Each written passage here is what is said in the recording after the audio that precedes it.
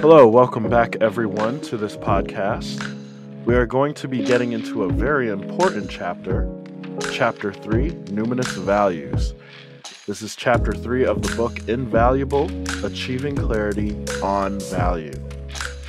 So first, we're going to get into the story in which this chapter begins with, because I found it very interesting. It says, a sage by the name of Kaushika lived near a forest. The sage had taken a vow to always tell the truth. One day, some people fleeing robbers entered that forest. A little later, the robbers arrived in hot pursuit and saw Kaushika. Knowing his reputation for truth-telling, they asked him to reveal where their quarry had gone in the name of truth. He pointed to the forest, and with his information, the robbers found and killed the people they were chasing, robbing them of their belongings as well. Kashika had made a huge error of judgment due to a lack of understanding of morality. I This story really stood out to me because it made me think of kind of like the moral dilemma people would have talking about the Holocaust, for example, when you're supposed to not lie, but if you are hiding someone that's trying to escape the Nazis, do you lie? And in this example is kind of like that. It's like, where is that basis of morality? What? Why did this story stand out as something that you wanted to start out with? This is actually setting the stage for a very important exploration. You see, when we talk about decision making, the basis of knowing you're making a good decision is clarity on value. Okay, so the premise, and this is not new, the premise of decision analysis is, hey, we start with our values, we look at alternatives, we look at all the information we have, we put it all together, and we've come out with a good decision. Whether or not the outcome is good is a different question. Now, the big question underlying this framework is the idea of value. Like, what is value? And how do you know that what you have declared as your value is the right value to have? And there you will find our, the field of decision analysis to which I belong, and also economics, they pretty much don't have a strong point of view. Like the view is somehow somebody does miraculous heavy lifting, figures out their values, and you're not supposed to question them. You're supposed to optimize, take it as given. And this was the piece that I found deeply unsatisfactory because, it's like there are certain things, certain pointers we get when somebody's telling you, hey, I value this. I want to be able to engage in that juicy dialogue. And I also want to do it in a non judgmental way.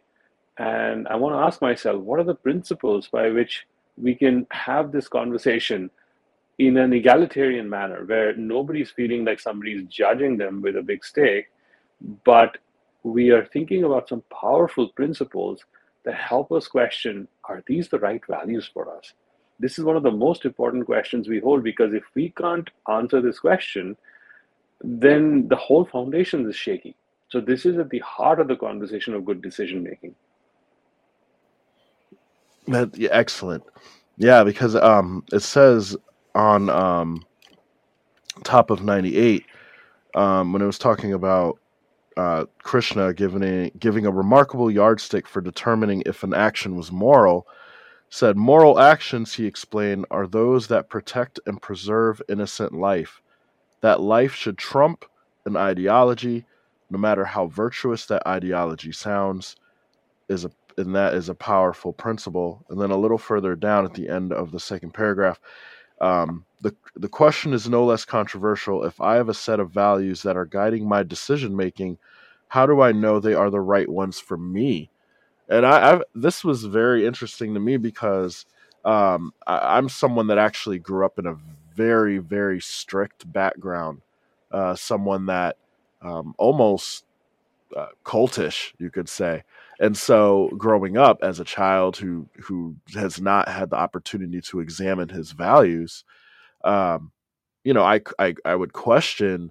I'm being told that this is the truth. These are the right values to purport, and yet I'm seeing that some people are being hurt by the ideologies that we are championing. So this chapter is very important because for people that are being, it could be even be a teenager or someone young, like I was. They're trying to determine their place in the world. They're trying to determine the values that they have, and it's like, well, I've been taught one way. How do I know on a fundamental level, personally, what those values should be? Um, and then so on page 99, second paragraph, it says, "Great teachers tell us that the true knowledge lies within. We already know, and all the teacher can do is remove impediments from our realization. What is a sign of our knowing? It is our feeling. Feelings connect us to reality. Computers can't feel, but humans can. All wisdom traditions point to our feelings as a North Star for guidance." Um, so I would love to hear a little bit more about these feelings, especially I grew up as someone being taught that logic is the only way to go. So personally, I would love to hear more about why feelings are so important. It's kind of interesting. We have we've grown up in a time where people have juxtaposed logic and feeling as two opposite ends of the spectrum. And people even associate them, their gender stereotypes around them as well. And I have just found myself questioning the whole thing. It's like I come from a family of lawyers. Okay, so we don't have easy conversations at home. My mom has a degree in philosophy, and my dad is a lawyer. My sister is a lawyer, and yet, growing up, feelings were extremely important to us. And so I didn't have that bifurcated view of logic and feeling. It's like you have to be logical towards the situation, and at the same time, your feelings are not an enemy of logic. They power your logic. Your logic has to stand on that foundation of what you feel is real. That is how that is actually a pretty important part of my worldview. And going back, one of the papers I remember reading from my professor, he had founded the field in 1965, and sometime in the 80s, he wrote another paper called An Assessment of Decision Analysis. And he used the example of Buddha and Socrates. And he said that the remarkable thing about the Buddha was he would dissect everything, very, very analytically. And at the same time, his heart was full of compassion. And these two things went hand in hand. It's not that if you go towards feelings, you have to sacrifice logic. It's quite the opposite. It's as you are connecting more and more to reality, logic is extremely important to cut out the BS, as one would say, and focus on what's truly there. And at the same time, if you do not have feelings, logic can be very dangerous because it can be very dry. It can disconnect you from what's really there. So the two are required if one is to make progress and evolve in life. I don't see them as enemies. I see them as really integral parts of our life. It's like, is your heart more important than your kidney? I think we would be in deep trouble if one of them stopped working. Right. They're all very important for keeping the body going. Um, and I guess, and you made some good points too, talking about that integration of logic and emotion. Um, and I guess it could go either way. Like people place so much emphasis on logic, logic, logic, but it could also be emotion, emotion, emotion. Um, and 99 halfway through, you said, however, what if we are feeling inspired about things like racial superiority? or sick in our stomach about our weight that doesn't seem to go any further down, or the face that stares back at us in the mirror for not being beautiful enough. Our feelings can take us in dangerous directions. What norms can we rely on to know which way is up? And then down bottom of 99, a reminder of caution is in order before we proceed any further. All the frameworks in this book are for individuals to assess and connect deeper with themselves. The same frameworks can turn dangerous if used to judge others. So I think this is a very important introduction because it's basically saying that, we need both logic and emotion. We can't go too far on either side. We need to be able to use both to evaluate um, what decisions we should be making. So that's very important before we proceed further. I'm going to be getting into the story about the boy who lived for Germany, but if is there anything you want to say before I get into that section? So I think this is a really juicy question that you've asked, and in some sense, the goal here is to upgrade our logic, not to disregard feelings. Like, right? The part that is very problematic about how logic has developed in our times is it's to exclude feelings. It's to think that's what makes us weak, and it's to disconnect us from what we feel as extremely real. And the best we've done is we've made peace with it. We've tolerated it. So you will find scientists say things like, "Oh, subjective feelings are extremely important. Yes, let's keep that there. Oh, and by the way, just don't bring that into science." I'm like, okay, if you think about it, that's an extremely condescending attitude, which precludes any knowledge development that is integrative. And what I'm doing is I'm rebelling against that position. I'm saying, no, our logic needs to get upgraded to have a more holistic view of life and to include and incorporate feelings in a constructive, principled way. And we are going to talk about what those principles might be and the scientific foundation of those principles. That's the rebellion that you're seeing in this book. So that is at the heart of the matter. So now we get into the story of the boy who lived for Germany, taking place in 1925 Munich in a German middle school.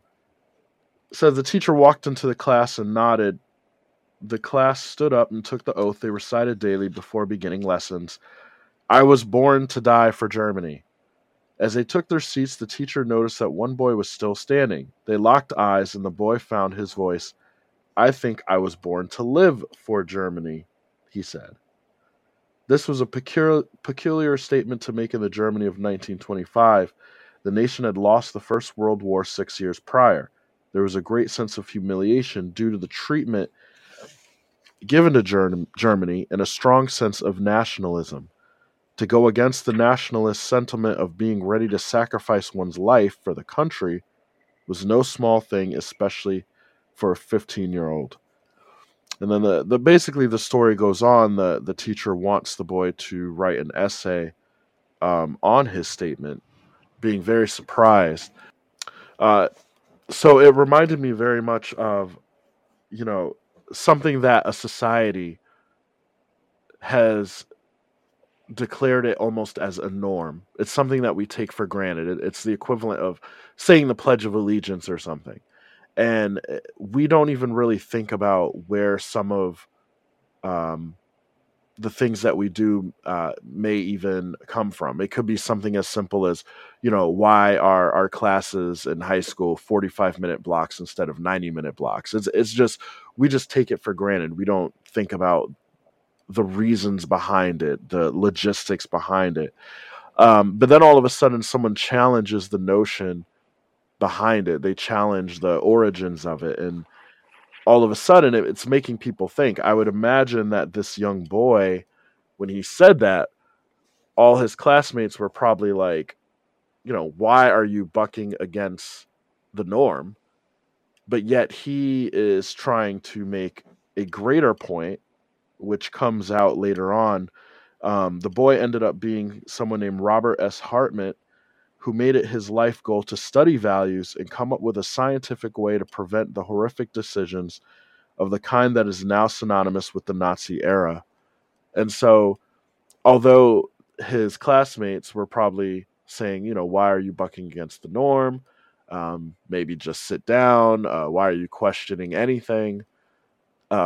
Questioning our values, questioning where we are getting certain norms from is actually very important, even on a society level.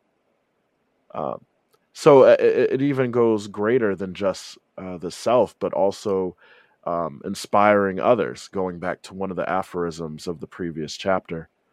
Um, so, with this story, is that kind of what you were going for? Kind of like the inspiration of others, or were there more that we should glean from this story? Well, I think it's not just questioning the norm, but it's also the content of that story, right? It's about death. What are you willing to die for? And a pledge made by a country or made or imposed by the state like this one makes you not think twice about the precious gift of life. I think that's what Hartman was reacting to as a child.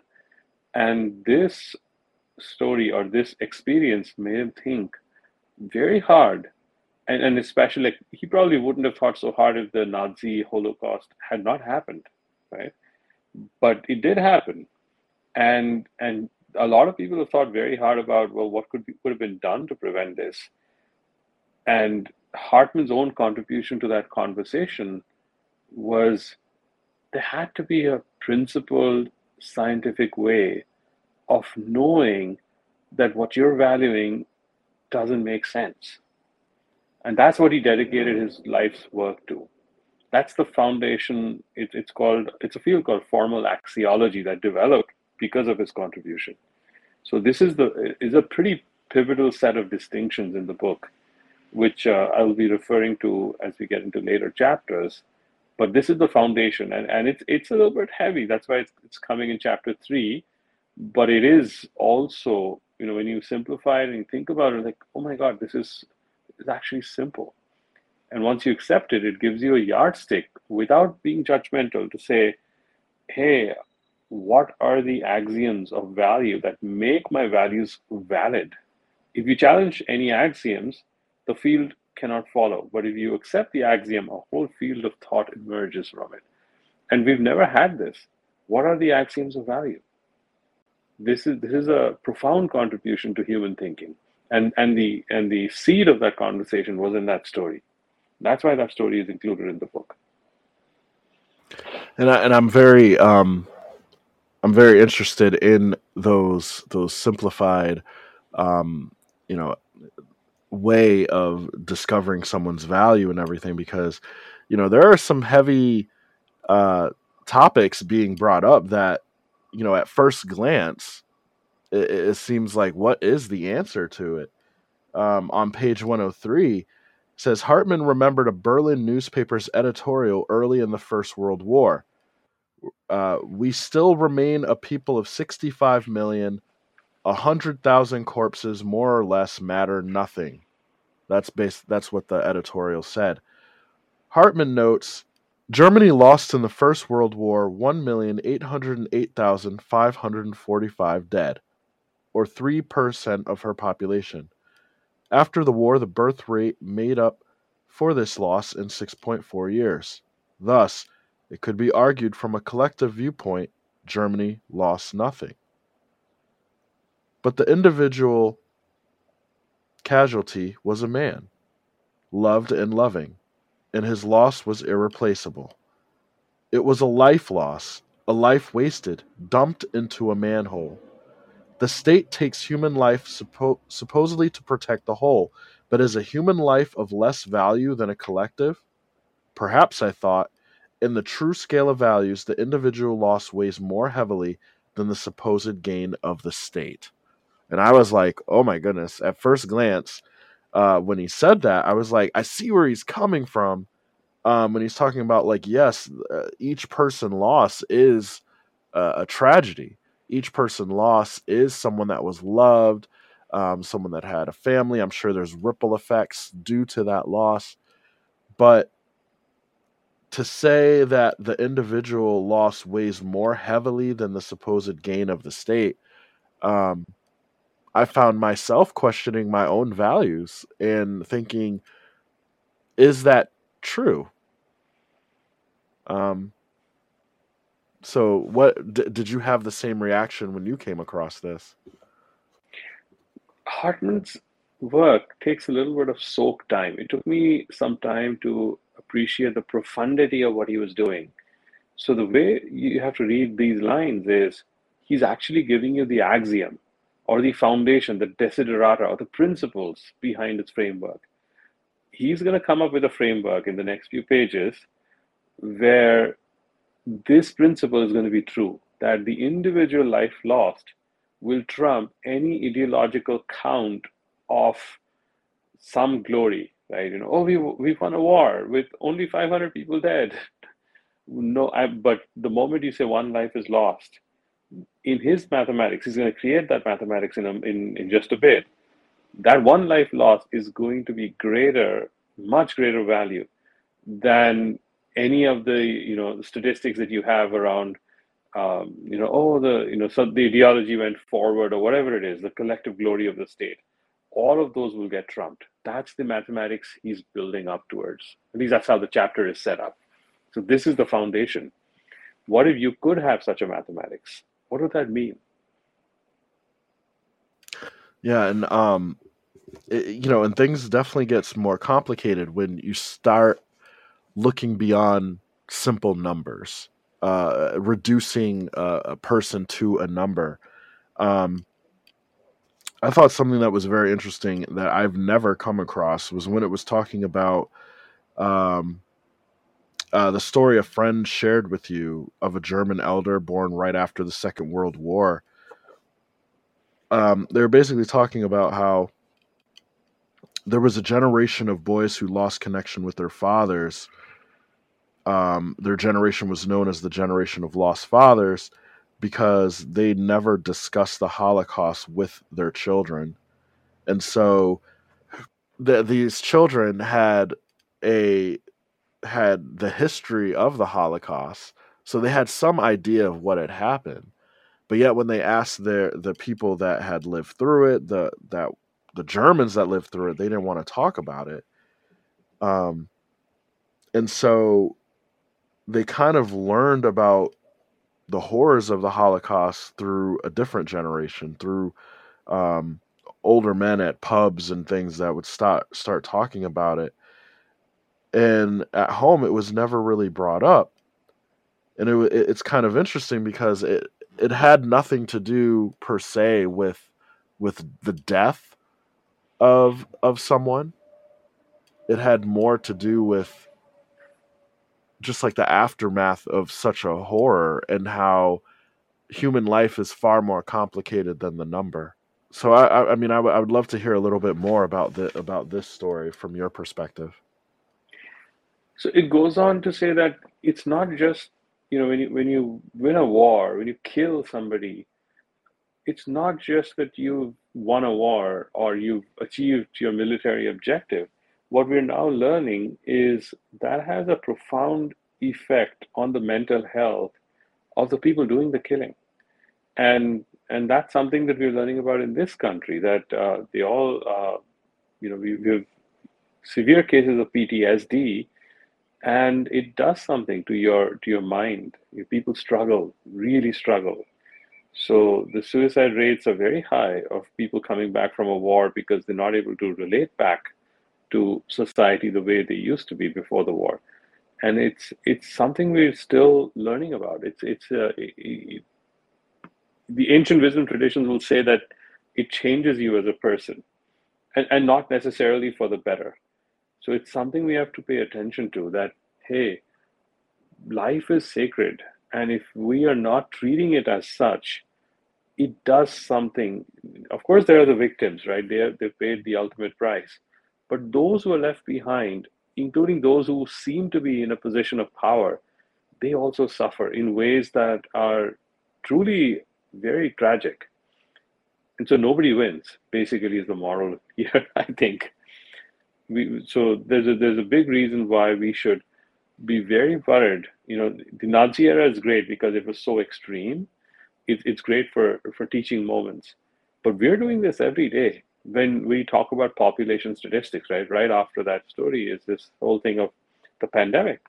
And we look at, oh, this place, they only lost 500 people. Meanwhile, here we lost 10,000 people.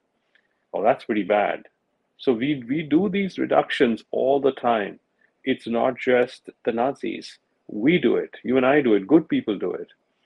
And we've set up entire professions to do it. This is called population statistics, right? And what we don't realize is that's what we're doing. We're reducing a rich human life to a single number. Okay? So I want us to be sensitive about that. Yes. Yes. On page 105, it says, when we reduce a single human life to a metric, in this case, the number one, we are actually trivializing death and rendering ourselves immune to the invaluable nature of human life. In doing so, we lose a big part of our own humanity and shape a world that is less sensitive to human suffering and more prone to causing suffering. And in the aphorism 3.0, one life loss is a loss too much. And so that builds that foundation as we really get into numinous values.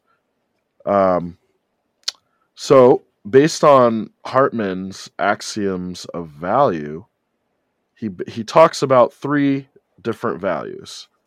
On page 106, he talks about intrinsic values. These are valuable in and of themselves and define upon life itself. Example, my life, others' lives. There's extrinsic or practical values. These are a means to an end and defined upon behaviors or actions that have some reality in the physical world. For example, brushing teeth, a beneficial action that has a reality in the physical world. And then there's systemic values. These are defined upon artificial constructs like clear rules or metrics. These constructs have no reality in the physical world. Example, a rule to brush teeth twice a day is something that exists only in our head. This is a systemic value that tells us clearly if we have brushed twice or not. And so we are going to be getting into these three values that Hartman developed and really diving into the differences between them. I'd love for you to expound on them a little bit before we get even further, if that's okay. Yeah, so this Hartman called it the dimensions of value. There are three dimensions. And if you think about it, this is also a hierarchy of richness. Intrinsic values are extremely rich because they are defined as life itself. And extrinsic is something that's separable, something that's a means to an end. And systemic is defined as objective constructs, right? These are no reality. These are just thoughts, distinctions. And these are axioms, meaning the wrong question to ask is the world this way? Because mathematics, if you think about it, all of mathematics is axiomatic. There is no math in nature, right? There's math in our head, in how we process and see nature. And we organize those thoughts. That's how mathematics works. It's a normative discipline that you have to learn. These are norms. And the validity for mathematics comes from, hey, if you accept these axioms, then everything else follows. And then we ask ourselves, this new thing that somebody is proposing, is it consistent with the axioms? If it's not consistent, then you have to ask yourself, what other axioms are there that are needed here? And if you can't answer that question, then the contribution isn't valid, or at least there's no way to establish validity. And this is quite different from physics. Physics is a descriptive science, right? And there the validity comes from, is the world truly so, through observation? And if it's not so, you cannot claim an advancement in physics. So that's a very important difference. So what we're doing here is we're making a normative advance, not a descriptive advance. We're not saying the world works like this, but we're saying that, hey, if we take these norms as the foundation, certain interesting things become possible. And if we choose to accept these axioms, we can then have a yardstick of validity saying, hey, we're being inconsistent with these axioms. Axioms are a fancy word for principles. If we accept these principles, then we're not behaving in a manner that's consistent with these principles. So, what it is really doing is depersonalizing a very important conversation and saying, I don't suck as a human being if I'm being inconsistent. I just have a neutral language to examine that inconsistency and think about, do I want to continue being inconsistent or do I want to change it? So, and so think of it as when you're helping a friend, do you want to say your values suck?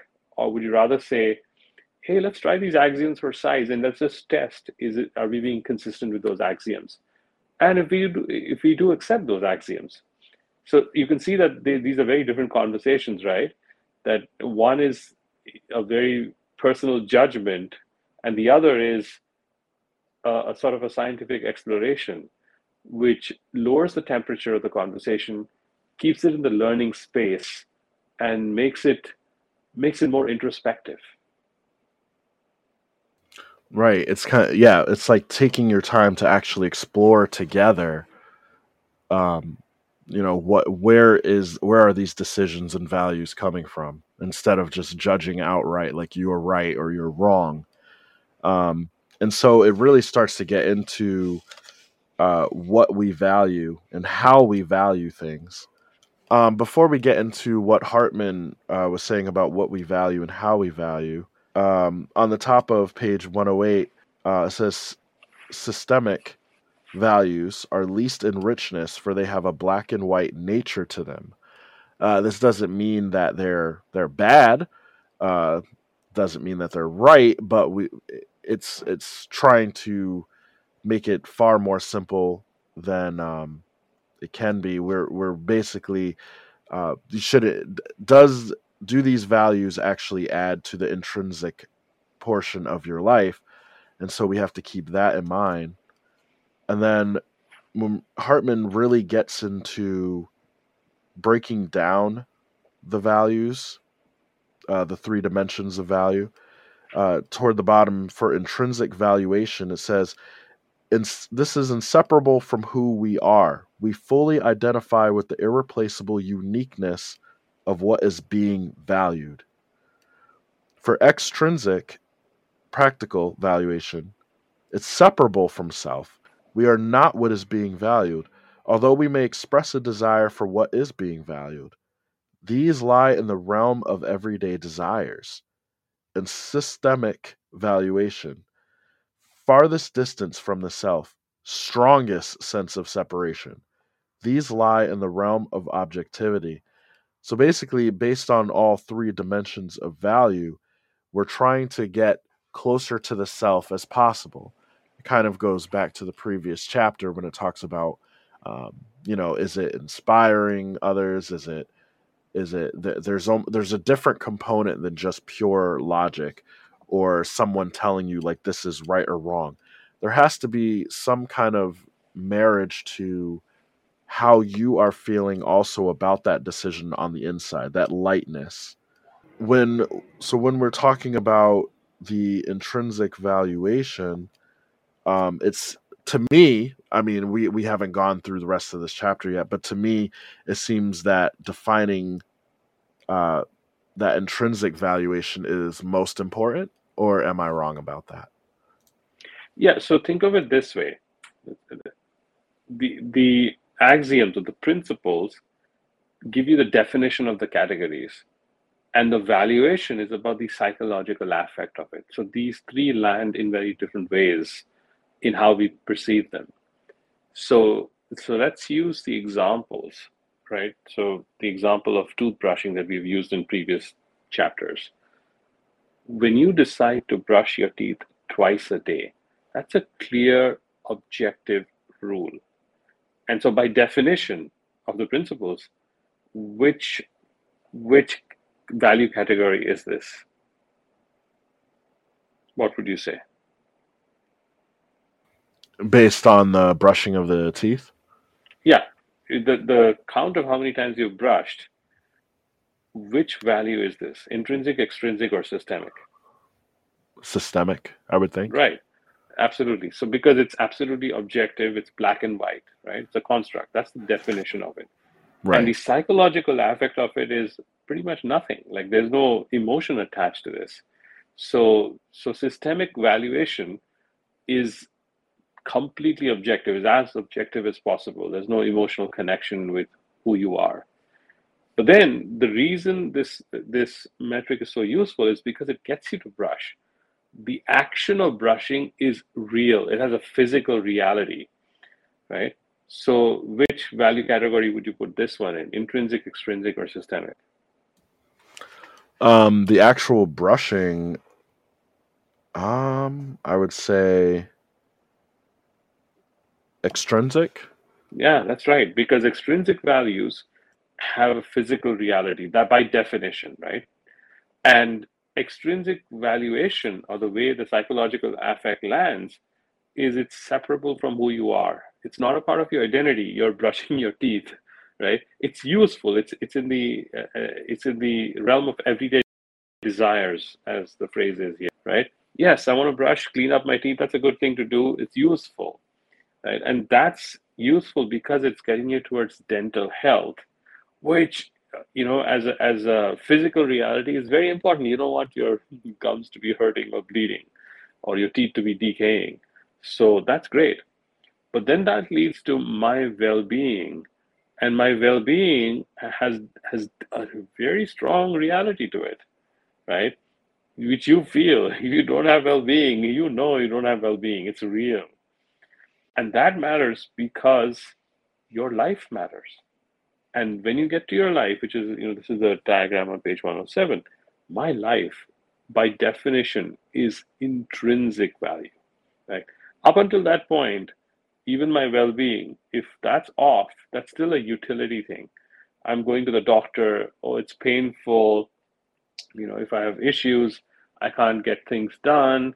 I'm, I'm still in the realm of practical life being difficult. But then that matters because of my life itself, and I don't have to give you any further justification than that. What the definition is doing is saying intrinsic doesn't need justification. It is declared as life itself. And my life is intrinsically valuable, and how I experience it in the valuation category is it's inseparable from who I am. If if I experience something intrinsically, I am seeing it as me. I can't separate it. And that's the richest dimension. Like you cannot possibly articulate what it means to you. And by the way, if you can articulate it, it's not intrinsic Ooh. because it is so rich that you will fail to articulate. Remember in chapter 0, we talked about this is the realm where mind and speech returns having been defeated. That's the realm we're talking about. Mm. And you will know this because you feel it, you're emotional, you can, people, I've seen strong vibrations. People will shake, shudder, cry when they're feeling this, but they feel Right. it and they cannot explain it. That's what we're talking about here. That's an intrinsic valuation. Oh and, wow. and what this is, right? And so now you see what a powerful framework this is, saying, okay, are you intrinsically valuing that which is an intrinsic value or that which is a systemic value? So for instance, if you go back to the Nazi example, they had racial superiority. So let's use the framework.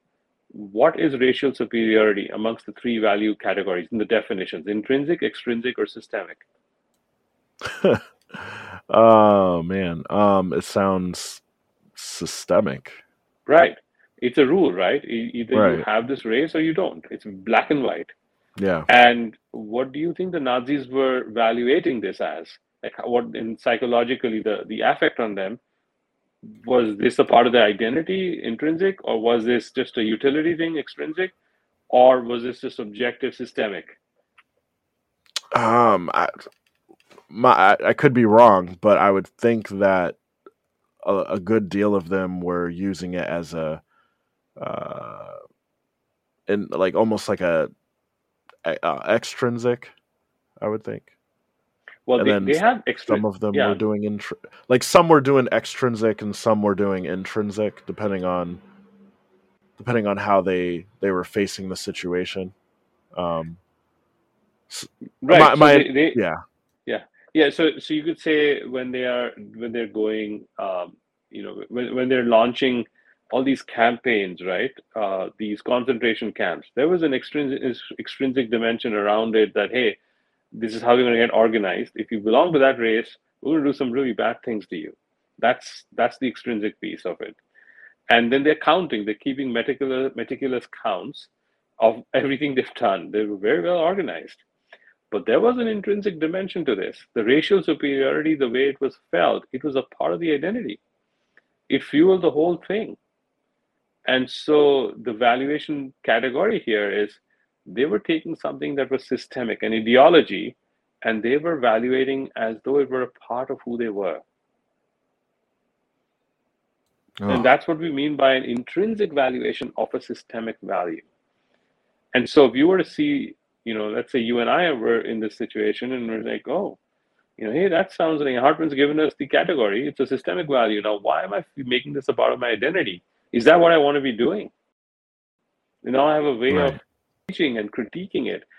And by the way, this is infinitely more constructive than saying the person who did this is evil or a monster. There are a large number of people in the world who believe the Nazis were evil. Okay. And while you're totally welcome to have that view, that viewpoint makes it impossible to learn from what happened there because we human beings don't learn from evil, because we believe that we cannot be evil and therefore there's nothing that right, evil can teach us, right?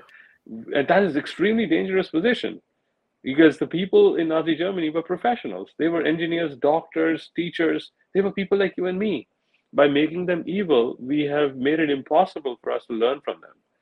And so I feel like this is a very important corrective that, hey, wait a second, you and I are making the same mistakes, maybe not to the same degree, but every day we make these mistakes. And we better become sensitive about this. right, And here's a framework that allows us to do that in a low temperature way, in a healthy way, in a friendly way. right. And you made a good point there too, because I mean that literally what a lot of how a lot of wars are started, or how a lot of tribal warfare, or things of that nature, or even in Nazi Germany they reduced a different population to an other, like a lesser than them. Mm, And mm, that is essentially what people who are saying that, okay, so they're just pure evil and that's that because I'm good and they're bad. You're essentially reducing other human beings to an other. You're reducing them to a metric without actually evaluating uh you know how did they got to that point. Because if you're not evaluating how they got to that point, then people like you and me could eventually get to something, maybe not to that extreme, but like like you were saying, we're doing we might do things that are the antithesis to our intrinsic values. We just start going more with what is systemic. And so yeah, yeah. yeah, and we do this all the time. By the way, I mean, it's anytime you've done population statistics, you have violated the axioms. And by the way, that's every one of us. But we live in a world of data science right now. In case we haven't noticed, right, where we're constantly dealing with counting. And so this concern is bigger than it has ever been in humanity's history. Yeah, like on page 109 when it says return the aphorism 3.3 and 3.4, return to the concept behind the construct, return to the reality behind the concept. It's like, don't just take things at like face value. Um, really evaluate where that value is coming from. Why do we value it? How are we valuing it? Things of that nature. Um, in going back to Krishna's story, on the top of page 110, going back to Krishna's story, we can see that Kaushika was counting systemically, and he had upheld his ideology of truth telling over the actual, unique, and irreplaceable lives of those who ultimately perished at the hands of the robbers. And so, looking at that, you might say, oh, well, he did the right thing because he did not lie. One of the laws in even some religions or ideologies is that lying is we it's terrible, it's awful, it's sinful, it's we even make a big deal about it with children, like you do not lie, and yet and he upheld that, but yet upholding that also cost the lives of other people. So then it becomes, was that really the moral thing to do? Was that really the right thing to do? Going down a little further on 110, Can I is pause you there a little bit? I think that's yes. a really interesting one. And I have in the past had these lovely conversations with my professor of decision analysis, who also is a professor of ethics, and I've cited the book Ethics for the Real World in various places in this book. And we would talk about this particular one that, hey, what do you do if is there a way in which you can tell the whole truth? And his answer would be, yeah, why would this person say, I'm going to tell you where the innocent people are hiding? There are so many alternatives, such as, I'm not in the business of helping murderers, you do your dirty work yourself. Oh, well, then these robbers might kill you. Like, well, you should be prepared, because there's no good that's going to come out of it anyway. Why would you have somebody else perish? So we would have these conversations, and then and then the thing that's interesting about this is there are many ways to tell the whole truth, right? And we've picked one which is convenient to us. In this case, Kaushika has picked one which is like, oh yeah, they're right there. But if you really think about it, that's not the only choice this person had, right? And of course, professor would come up with wise ones like, there's nobody here who shouldn't be here, right? And others would say, oh, that's a smart ass answer. If you said that, they would check and find these people. So sure, you can go back and forth on that, but there's a whole spectrum of ways of telling the whole truth. And in fact, if we really dig deep, we find that whenever we have uh, taken the lazy way out, it's because we have compromised ourselves in some way. We've gotten attached to this heavenly reward of truth telling, or whatever comes because you do that. Instead of looking at the bigger truth that, hey, I don't have to say anything. Like, even if I keep my mouth shut in front of the robbers, I would not have violated my principle of always tell the truth.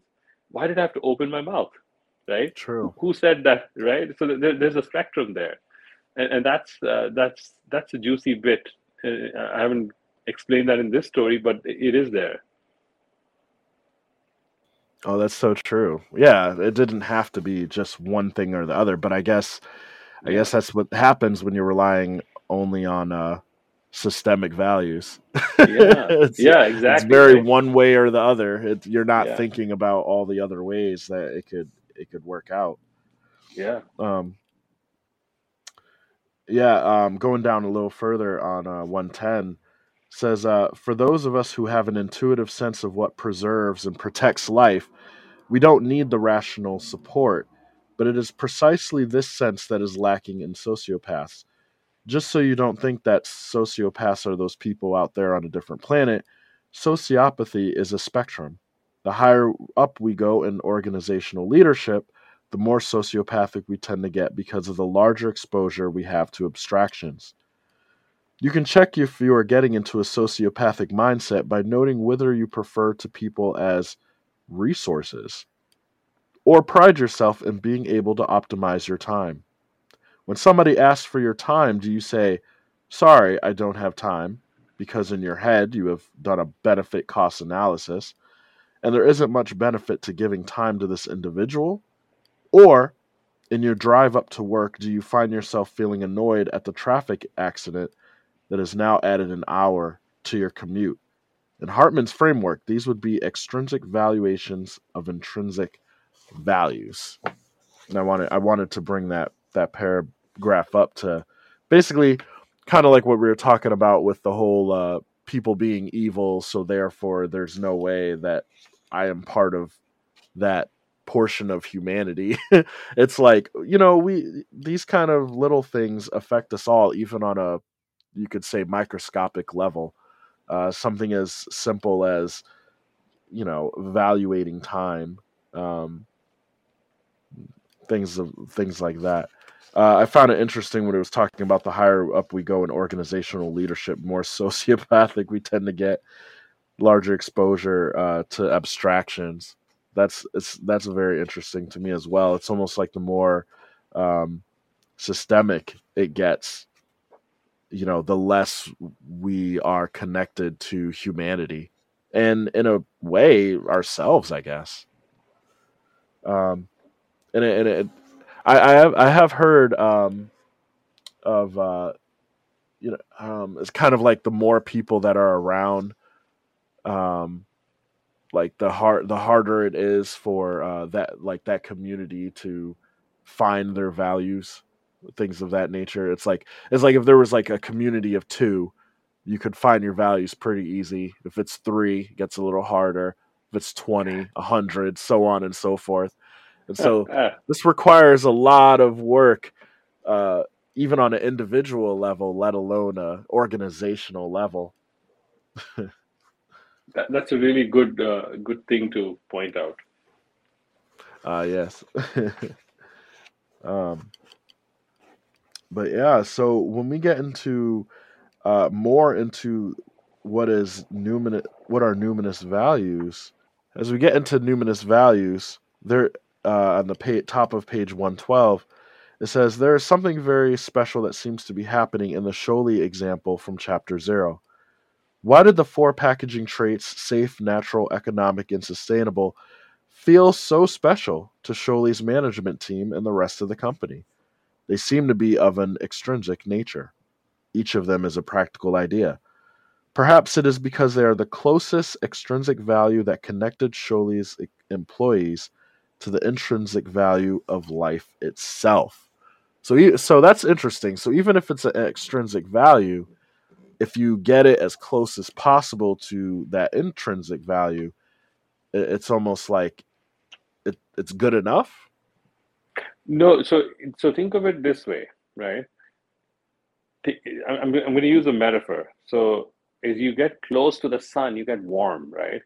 And if you're further away from the sun, you get colder and colder. Right. So there's something special about, when you're really close to the sun, it's imbued by the warmth of the sun. And you see certain and light and that quality is what I'm calling numinous, that you're getting close to the sanctity of life itself.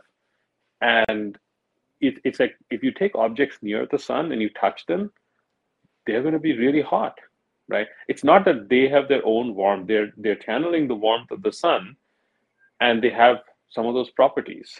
So think of it that way.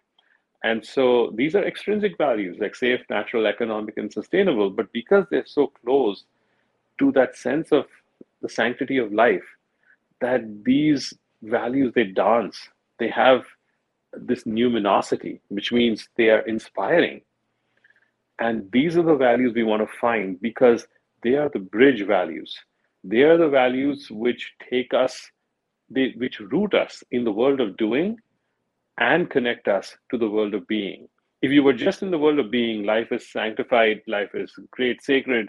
Okay, so what? What am I going to do with it? And if you were just in the world of doing, I'm doing, doing, doing, it has no connection to life. And numinous values are your bridge.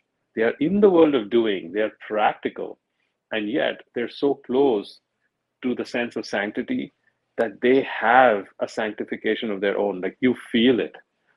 This work is not just work, it is sacred work for you. That's what this is about.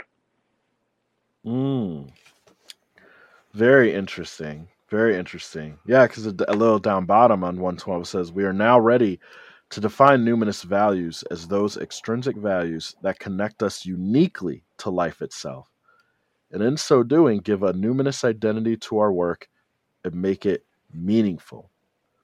Aphorism 3.5 says, the practical becomes numinous when it uniquely connects us to life. Ooh.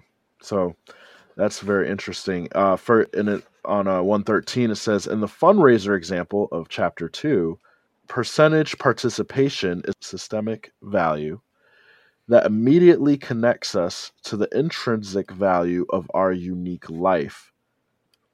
When that a little further down, when that feeling is established, I'm ready to get into the land of extrinsic values by taking behaviors that support the numinous value of community, namely supporting the fundraiser with my resources. So that percentage participation, talking about when they were like, you know, we just want 100% participation. It doesn't matter how much you give. That tapped into that intrinsic value. It was something that was outside of the self, but it connected uniquely to life, and that's beautiful. Are there other examples that you can think of that could help us find those in numinous values? Oh, the finding the numinous values will be the topic of the next three chapters. That there are deep explorations, but examples there are many, and in fact, the very next story with which this chapter ends is a good, you know, anti-hero example of this. But I'll say that the word that I want to emphasize is uniquely connects us. It's unique because you will find other people not getting that sense of sacredness from what you feel is sacred. And in fact, the way in which other people will feel the sacredness is when you are activated by it. Your inspiration is what inspires others, as opposed to the content itself. So that's the beauty of this. A lot of people here are not inspired by plastic, but the community of people at that company are. And the reason they are inspired is because it allows them to serve life. That is inspiring to me, and it makes me look at plastic in a whole different way. And the same is true about the school, where you are now looking at percentage participation, the metric, and it's driving the numinous value of community. Community inspires me. And the thing is, community in education is a very unique thing here. And so I'm now inspired to engage and give my resources to what is a very practical concern. Like, hey, if you don't have money, you can't run the show. It's simple, right? But that's not inspiring to me. And the other piece of this is numinous values. And we talked about this, I think, in the previous chapter, that numinous values is the layer below numinous metrics. And these are both input and output metrics, because they're input because it organizes your work, and they're output because what they're giving you, the numinous value underlying it, underlying the metric, is an end in itself. Community is an end in itself. Yes, I want to feel that sense of community in the school, and yes, I want life to be protected, preserved. These numinous values of safe, natural, economic, and sustainable. These are ends, and not money, not how much shareholders are making. These are the ends. And so this is very powerful when you figure out that your means and your ends are one and the same. That's a pretty important finding, if you can find it. And finding it sometimes is the difficult part, but once you find it, it seems as if it changes everything um, in that arena of where you're working. So going into our anti-hero story, it's talking about the, Lieutenant General Richard P. Mills of the U.S. Marine Corps. He was a keynote speaker, and he was describing to a group of decision analysts how he and his team had arrived at a metric to judge success in the U.S. war in Afghanistan. Um, and so he was saying Counting bodies of the enemies we've killed was not an effective metric because the replacement pool was very large. The number of Afghan soldiers and police officers we trained and put in the field also felt like an imprecise metric. After rejecting many metrics, he finally shared the one they settled on: the number of female children who go to school. Um, which, when I first read that, I was like, interesting. It's almost like as soon as he said it, I knew where he was going with it. But it was like, wow, what I didn't think of that. Um, and then when someone asked to repeat that, Mill said, "It is only when a community feels safe that they allow their children to go to school. And it is only when we have crossed another level in their confidence that they allow their girls to go to school." It goes on to say the Taliban blew up the school that the U.S. Marines built not once but 7 times. The Marines responded by rebuilding the school 8 times. The last time it was rebuilt, they stayed put to ensure that it would not be destroyed again. Very interesting. Yeah. So Mill's metric of counting how many girls went to school is a great example of a numinous metric. It illustrates how he connected to the numinous value of peace. Peace was his unique way of connecting to the sanctity of life. I thought this was very beautiful because obviously he is a general. He is dealing with soldiers. He is dealing in war, and war is violent and bloody, and people die. So how in the world do you find value of any kind within that sphere?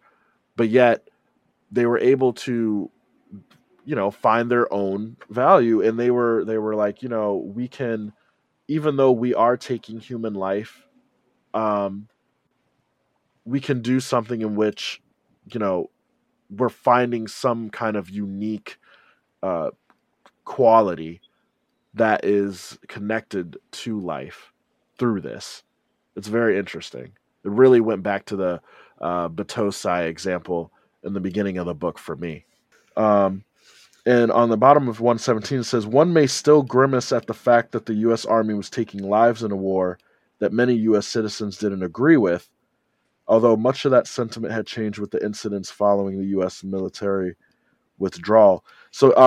But you also have outside citizens, kind of like the ones that aren't necessarily experiencing the full effect of it. They might look at it, well, it's just bad, it's just wrong, it's just evil what that military is doing. But for those people, they have to actually find their own intrinsic values, their own numinous values. It's so everyone is. I find it interesting because everyone is in a different stage. Um, there's not just the military, but there is the judicial branches. There's Congress. There's the politicians. There's the people that elect the politicians. There's the people who don't vote at all. There's that everyone is in a different area in which we all must find our numinous values.